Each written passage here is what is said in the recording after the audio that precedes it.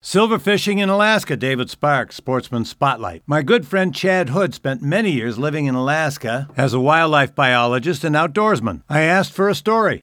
For 10 straight years, my brother would come up. We'd do our annual tuna silver fishing trip. So in September in Alaska, that's when it's time to go silver fishing. And that was always my number one passion or number one target was river silver fishing. I was in Juneau. We'd take the ferry over from Hoonah. We'd camp out there for 3 or 4 days. And so the last trip that we took was 2 years ago. We went over there for 4 days. We have my favorite fishing spots. I got little secret honey holes. And we started fishing. Of course, the Hoonah has got one of the densest brown bear populations anywhere. Starting fishing and immediately start out and we see a bear. And there's still pinks in the stream, so the bears are pretty well behaved. They just leave us alone. But we're fishing and we're getting into the silvers pretty good. And we're not fly fishermen on those. We usually just use spinners is the main thing. But our first day, I think we caught about 10 silvers. And we saw about 12 brown bears that day. All of them were on the creek or when we're fishing. None of them were from the safety of our vehicle, but we had bears that were up to